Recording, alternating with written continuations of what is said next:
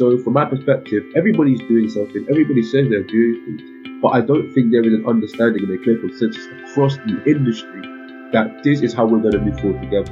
Hopefully as NRG lawyers, we can get that together and move forward in that respect.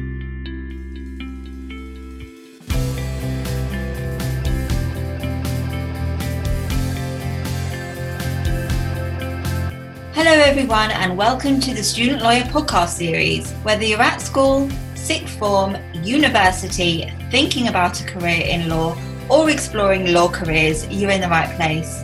We are the one-stop shop for student lawyers. If you'd like to join the Student Lawyer as a writer, please email hello@thestudentLawyer.com. This episode is sponsored by the University of Law. What really sets the University of Law apart from other universities is its belief that its students should learn in a realistic, professional and contemporary context. They focus exclusively on practice-based training and give students access to their extensive career service and jobs vacancy database as soon as they accept a place with them. Through the University of Law's Pro Bono programme, law students can hone their skills by working on real cases before they graduate. The University of Law offers a range of postgraduate legal training and master's degrees designed by qualified experts to help students advance at any stage of their career. Their courses are employment focused, honing key skills in a teaching environment based on real legal practice. Part-time and online study options are also available on many of their courses to help students work and study at the same time. To find out more about the courses on offer, click the link in the description box of the podcast.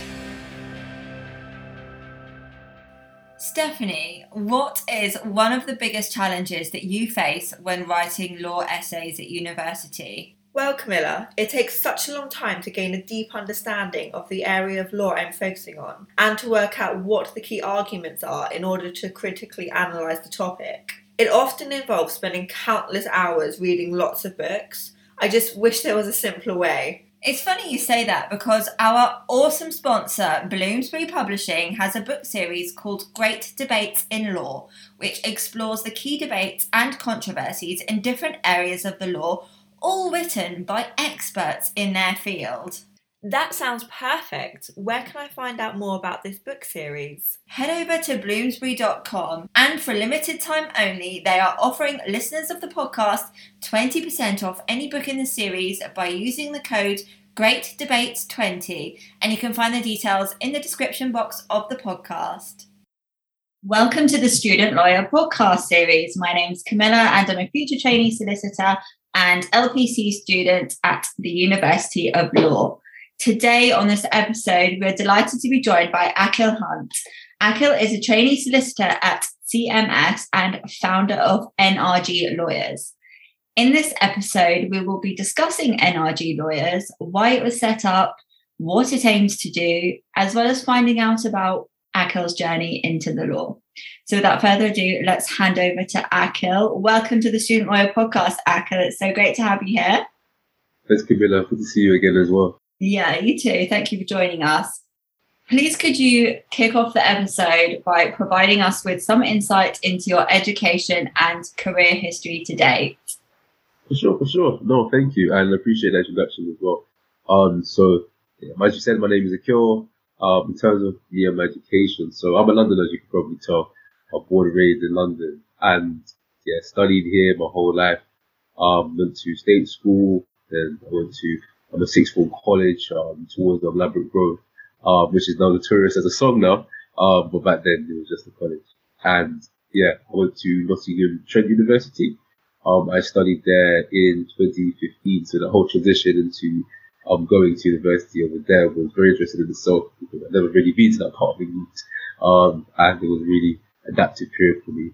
Then when I finished those studies, I took a bit of time out to work, and then I got my training contract and then studied my LPC. Fantastic. And so I mentioned in the introduction that you're founder of NRG Lawyers. Could you tell the listeners what NRG Lawyers is and what it aims to do? For sure. So it actually goes back to the time of the university and going to Nottingham Trent University. And I genuinely believe that when I was in this university, as soon as I got there was all of these preconceptions that, a red brick you're not smart enough, you don't deserve to be here. It was almost those insecurities, self-doubt, but also others in the profession almost insinuating that if you're not part of the elite institutions, then you're most likely going to be not able to get through into the door. And I didn't really like the idea because I thought, well, I'm smart enough to get to university. I know not many people even got here. So clearly I've done something right to get here. That doesn't prevent me from getting to where I want to go. So I thought to myself at that time, this really can't be right. And I went throughout university understanding this issue. And then fortunately I got through those challenges and managed to then get into the industry. But that whole feeling of you didn't go to an Oxford, you didn't go to a Cambridge, you didn't go to a Russell Group, it wasn't necessarily as much as a challenge as it was when I was going through the process. But I still recognized that my mentees were going through similar challenges. And in the industry itself, I recognized not many people itself was there. And I genuinely felt like this needs to change. This can't be 2021 and everybody's still thinking that it's challenging getting to university as a non-Russell Group student and graduate. And from there, just had lots of conversation with people, to see whether or not they felt it was an issue as well. And I spoke to like 30, 50 people, and everyone said, yeah, this is an issue. People got training contracts and pupilages maybe a year ago to people who've been in the industry for 10, 15 years. And we all came together and said we want to try and make a change with that. So yeah, I'm the chair of NRG Lawyers, and I have a fantastic team as well that's assisting facilitating. There's a tour of us across the country, from Nottingham to Birmingham to Newcastle to London. So yeah, it's been a fantastic journey so far. We've got a lot to showcase for ourselves. I just think it's brilliant that you decided to set up NRG Lawyers. I would have really appreciated something like this platform when I was at university. I went to the University of Kent, which is a non-Russell Group university as well. And I remember having conversations with people in the library at uni, and it would be like, oh, what are you doing after? And everyone would be talking about, I don't know, it wasn't really commercial law that people were focused on. It was other areas of law. And it was, I remember a conversation, I can't remember it in that much detail, but I remember the vague idea was that people from this uni wouldn't apply for commercial training contracts. That would be Oxford, Cambridge, red brick unis. Like, it's not really for us. Yeah. So I got that preconception in my head and thought, okay, well, I'm obviously not good enough to do that. So anyway, cut a long story short, it took me about 6, 7, 8 years to decide to get the courage to actually apply for a training contract. And it wasn't until I started to see other people's journeys from people who hadn't gone to Russell Group or Oxbridge unis. I saw they got training contracts. And so I thought, if they could do it, I can do it. So I think this platform will be that inspiration for people who maybe hear those whispers in the library and maybe wouldn't know any different if it wasn't for this. So yeah, I think it's brilliant. Definitely. Set this up. Definitely. And just to add on to that, those whispers in the library, they can be so deadly. Because, you get all of these rumors from people saying that, no one ever goes here and, you can't do that. And it's more of the fear of everyone else telling you can't do it as opposed to you can't actually do it. It's sometimes it gets to the point where lecturers, they be very much from these institutions. And then they might be telling you that, oh, good luck trying to get there. I don't know many people that get there. And it's almost like I look down upon you because they don't think that you can do it. And it almost sets that ceiling only there, but really the ceiling should be up there. But I think with everything that we've been doing so far, having conversations with law firms, with chambers, university, there being fantastic people like yourself and other people in the industry who really bastion that idea that it doesn't matter where you're from, doesn't matter if you're 27, doesn't matter if you're 21, doesn't matter if you live in Leicestershire, doesn't matter, whatever. If you want to get into the industry and you have talent and the aptitude to do it, you're going to do it. And, we'll be really making the platform one where we can authentically deliver on that. So yeah, it's going well so far. Fantastic. So that being said, it's no secret that firms do sometimes heavily recruit from Oxbridge or non-Russell Group unis. Do you think that law firms and non-Russell Group unis are doing enough to make the playing field equal? If not, what more do you think that they could be doing? It's an interesting one because from my perspective, everybody thinks they're doing something, right? If you go to a magistrate law firm, what are you guys doing? They'll say, oh, we're doing this, that. And then you'll go to a sort of or white shoe firm, you'll go to the different firms and you'll say, we're doing something. You'll go to chambers, we're doing something, university. But the reality is, everybody says they're doing something. But what they are doing and what they could be doing and what they should be doing are all very different variations of different things. And from my perspective, I think everybody's doing something, but I don't think there is a consensus on the best approach to tackle this issue. And I genuinely think after going through these conversations, and I say the word genuine within this because I believe this conversation needs to be an honest, a candid one, a transparent one. Because I don't think anywhere near enough effort has been put in place to make sure that the playing field is widened for those that, especially after the pandemic, going through the trials and tribulations and the trauma of studying from home, sometimes not having as much resources and having to deal with your family whilst you're having to go through that education system. If you don't go to a Russell Group institution as a result of that, and there is some situation that's transpired, how is that your fault? Is that due to the fact you're not smart? Is that due to the fact you're not resilient? Is it due to the fact you haven't got the competencies? I don't think that's the case. And I don't know whether or not this empathy and this perspective has really been understood by the industry. So from my perspective, everybody's doing something. Everybody says they're doing things. But I don't think there is an understanding and a clear consensus across the industry that this is how we're going to move forward together. And hopefully as NRG lawyers, we can get that together and move forward in that respect. I think that's very powerful. And what do you think, we've touched on these a little bit, but what do you think some of the challenges that non-Russell Group aspiring lawyers face when pursuing a career in law, and how do you think those could be overcome? The challenges are multi-layered based on the conversations that I've had. But I think the primary challenge in conjunction with other challenges is confidence. I think a lot of people go to these institutions, they sit down in their lectures, the first thing that they're told is, only so many people can get into the industry. It's a very selective industry. Not many people from here get there. And then you'll go to a law event and you'll see everybody way more prepared than you on paper. Everybody having open days, everyone having vacation schemes, everybody seeming that they're better than you. And then that whole feeling of inferiority kicks in, and then you feel like, oh, I can't really do this. I might as well go do something else with my life.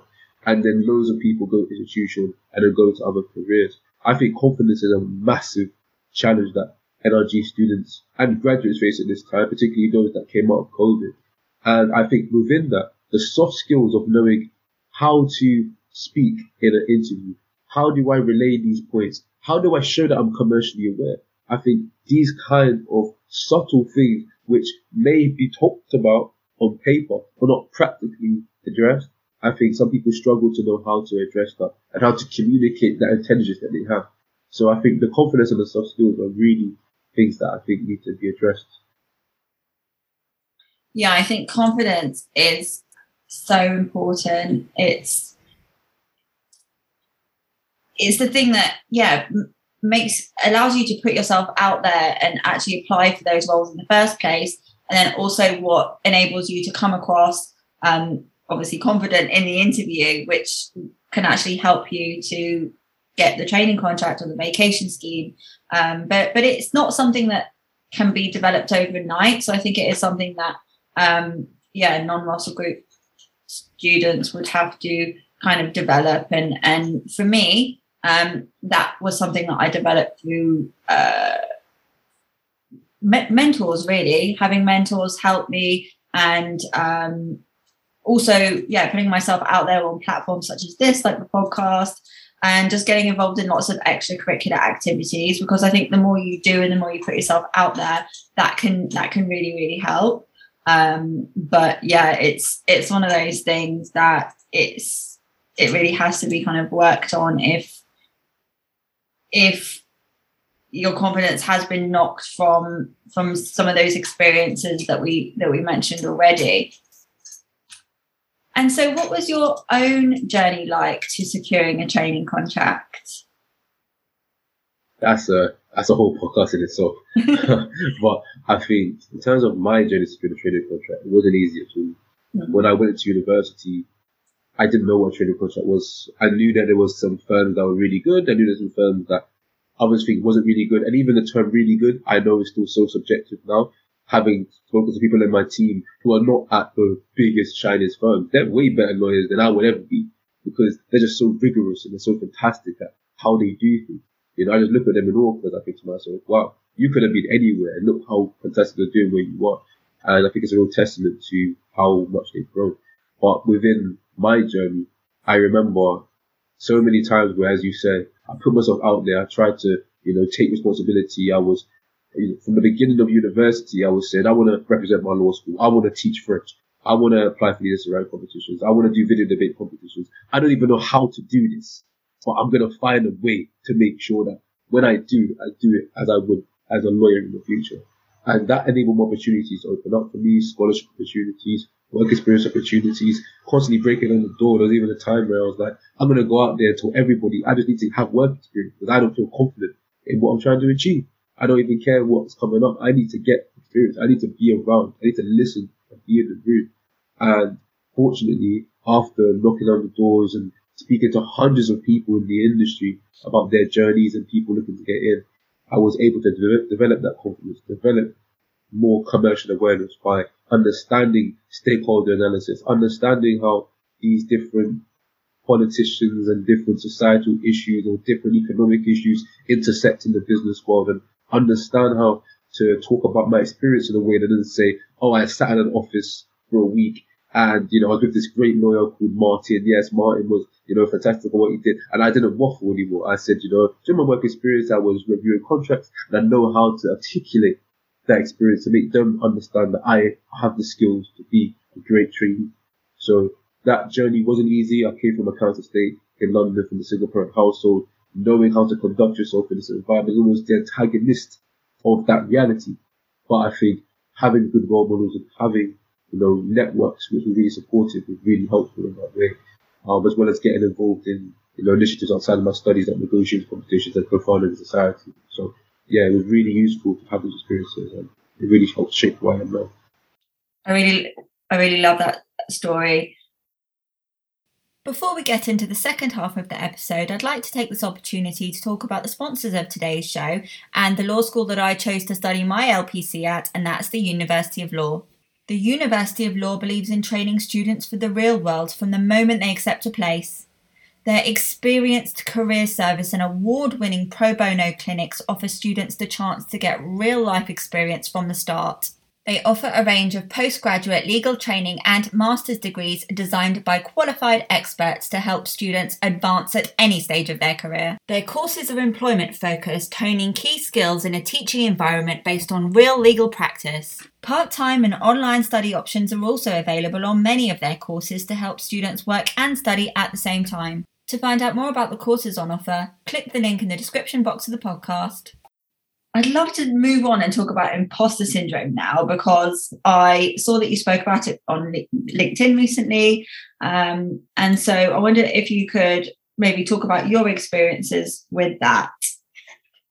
For sure. So firstly, I just want to say LinkedIn is a fantastic platform to share experiences. And for whoever's listening right now, I really encourage you to go onto LinkedIn, be proactive on their good relationships, because LinkedIn changed the way that I approach networking. It changed the way I approach building a personal brand. It changed the way that I am as a lawyer, because I understood a lot more of how to position who I am through the medium and not pose as if I am this person, and be more authentic in that.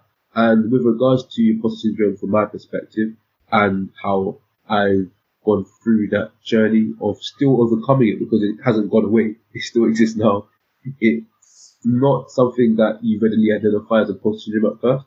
It starts off as insecurity, or it starts off as you comparing yourself to others and thinking, I can't really compete with these people, I can't really do as well as these people, I can't. It's all about a negative approach to your perception of your journey.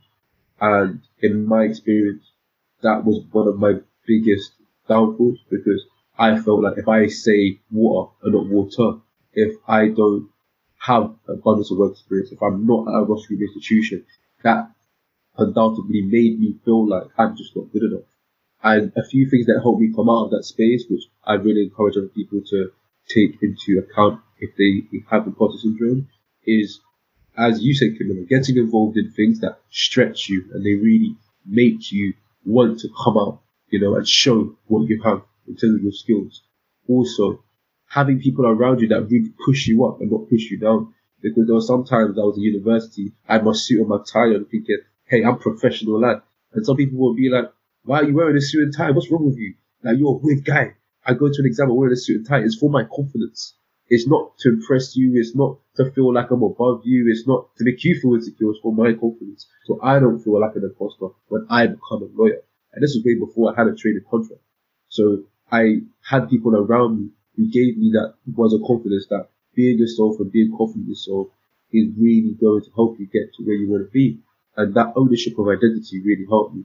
And that's also linked to the final point, which is linked to those experiences, which is I had to almost create who I wanted to be in order to become it. And it's not a figure to make. I don't really agree with that perspective because I would never say anything in my journey had to be fake to get here because it's all a genuine representation of my character, who I am.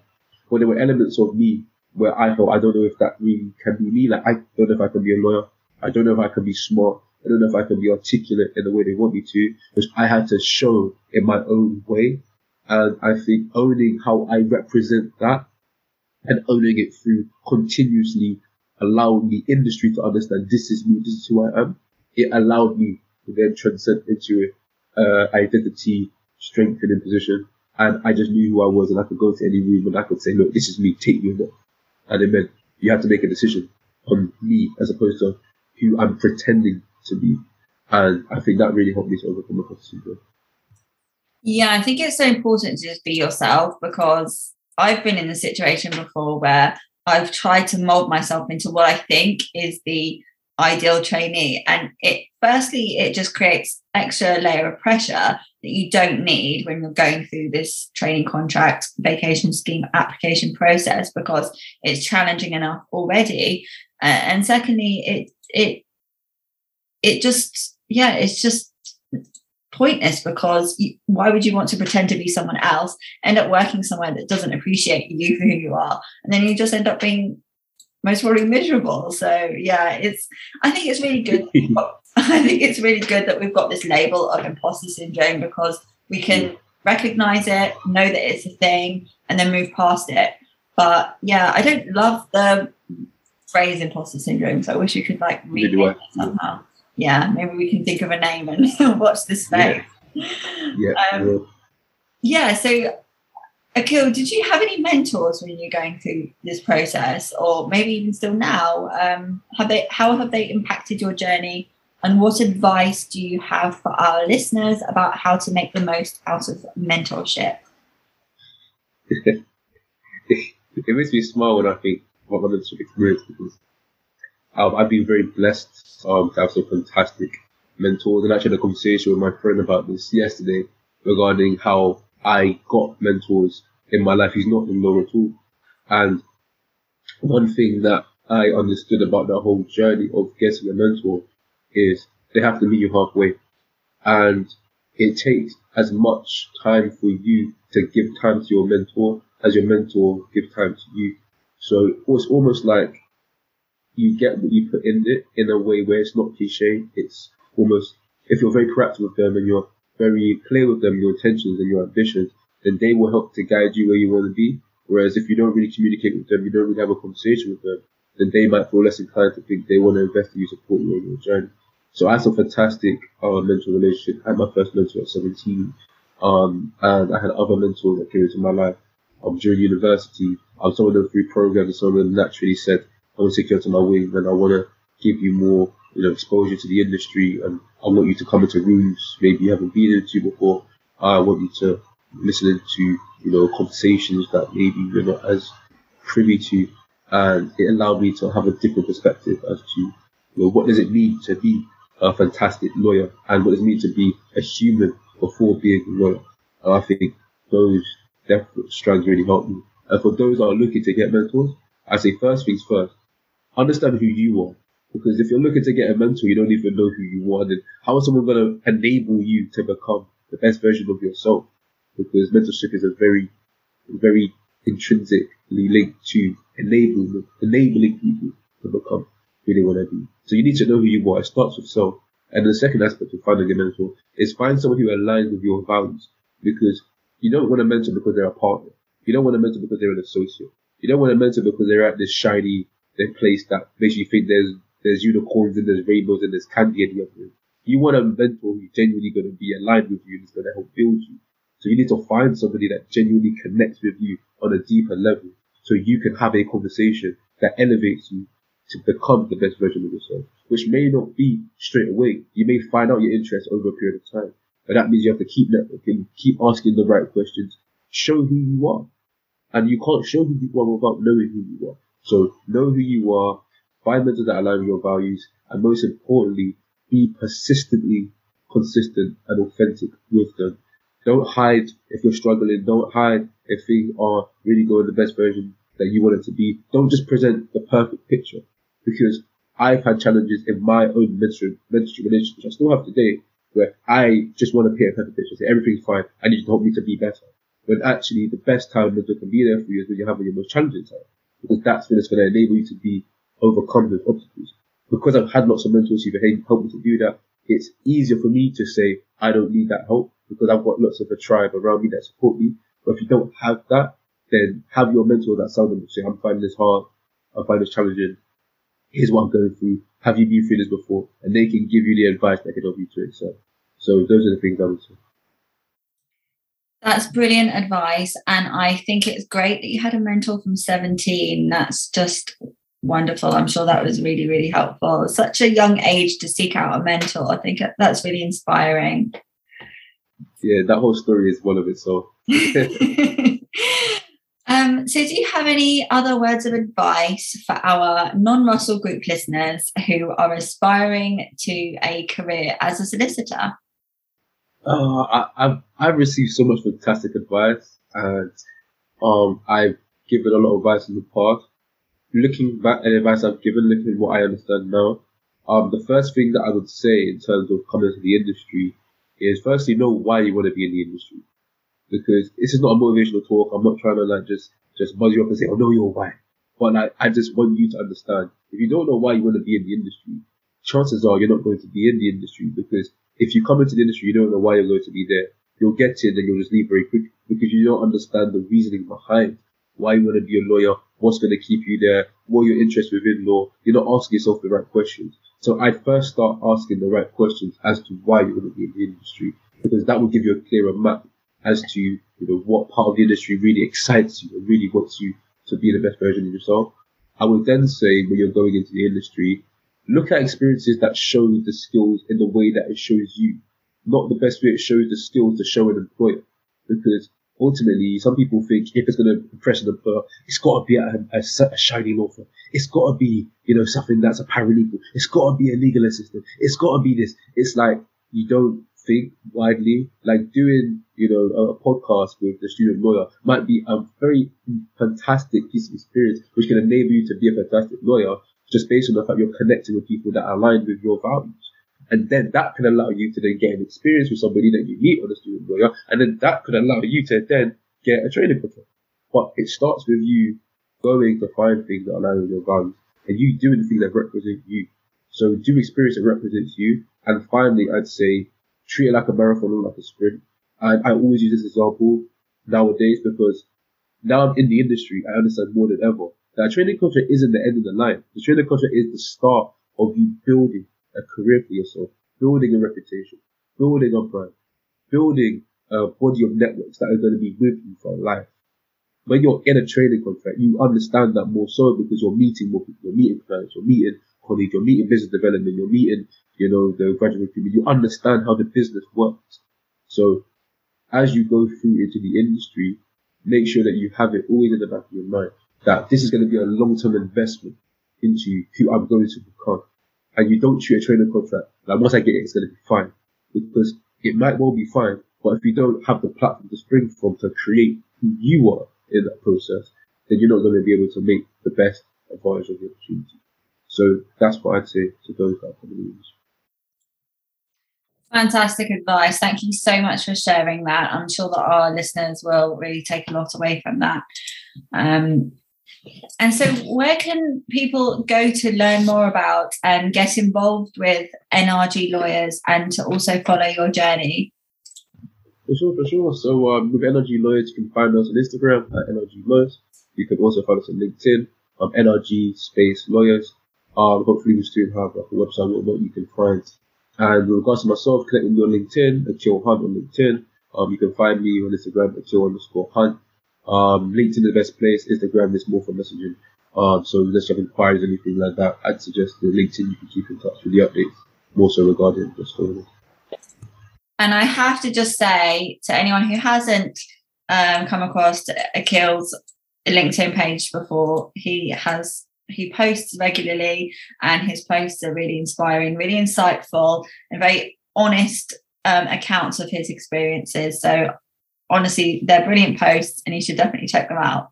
But yeah, I didn't prepare to say that, by the way. No, exactly. You didn't even tell me to say that. I just it's just the truth. Right. Well, that comes to the end of our episode. It's been great to have you as a guest. You've shed so much light onto the experiences that us non-Russell Group lawyers face, and the challenges that need to be overcome, and the work that you're trying to do to overcome that. So it's been really insightful, and you've also given some great tips for our aspiring lawyer listeners out there. So thank you so much for coming on the show. No worries at all. Happy to be here. Thank you for your time. Thank you. And to the listeners, thank you so much for tuning in. Please could you subscribe to our channel on wherever you listen to the podcast, to make sure that you never miss an episode, and also make sure you give us a star rating and review. And we're going to be reading out the best and the nicest reviews on the show, so do make sure that you leave us a nice review to get a shout out on the show. So yeah, until next time, goodbye.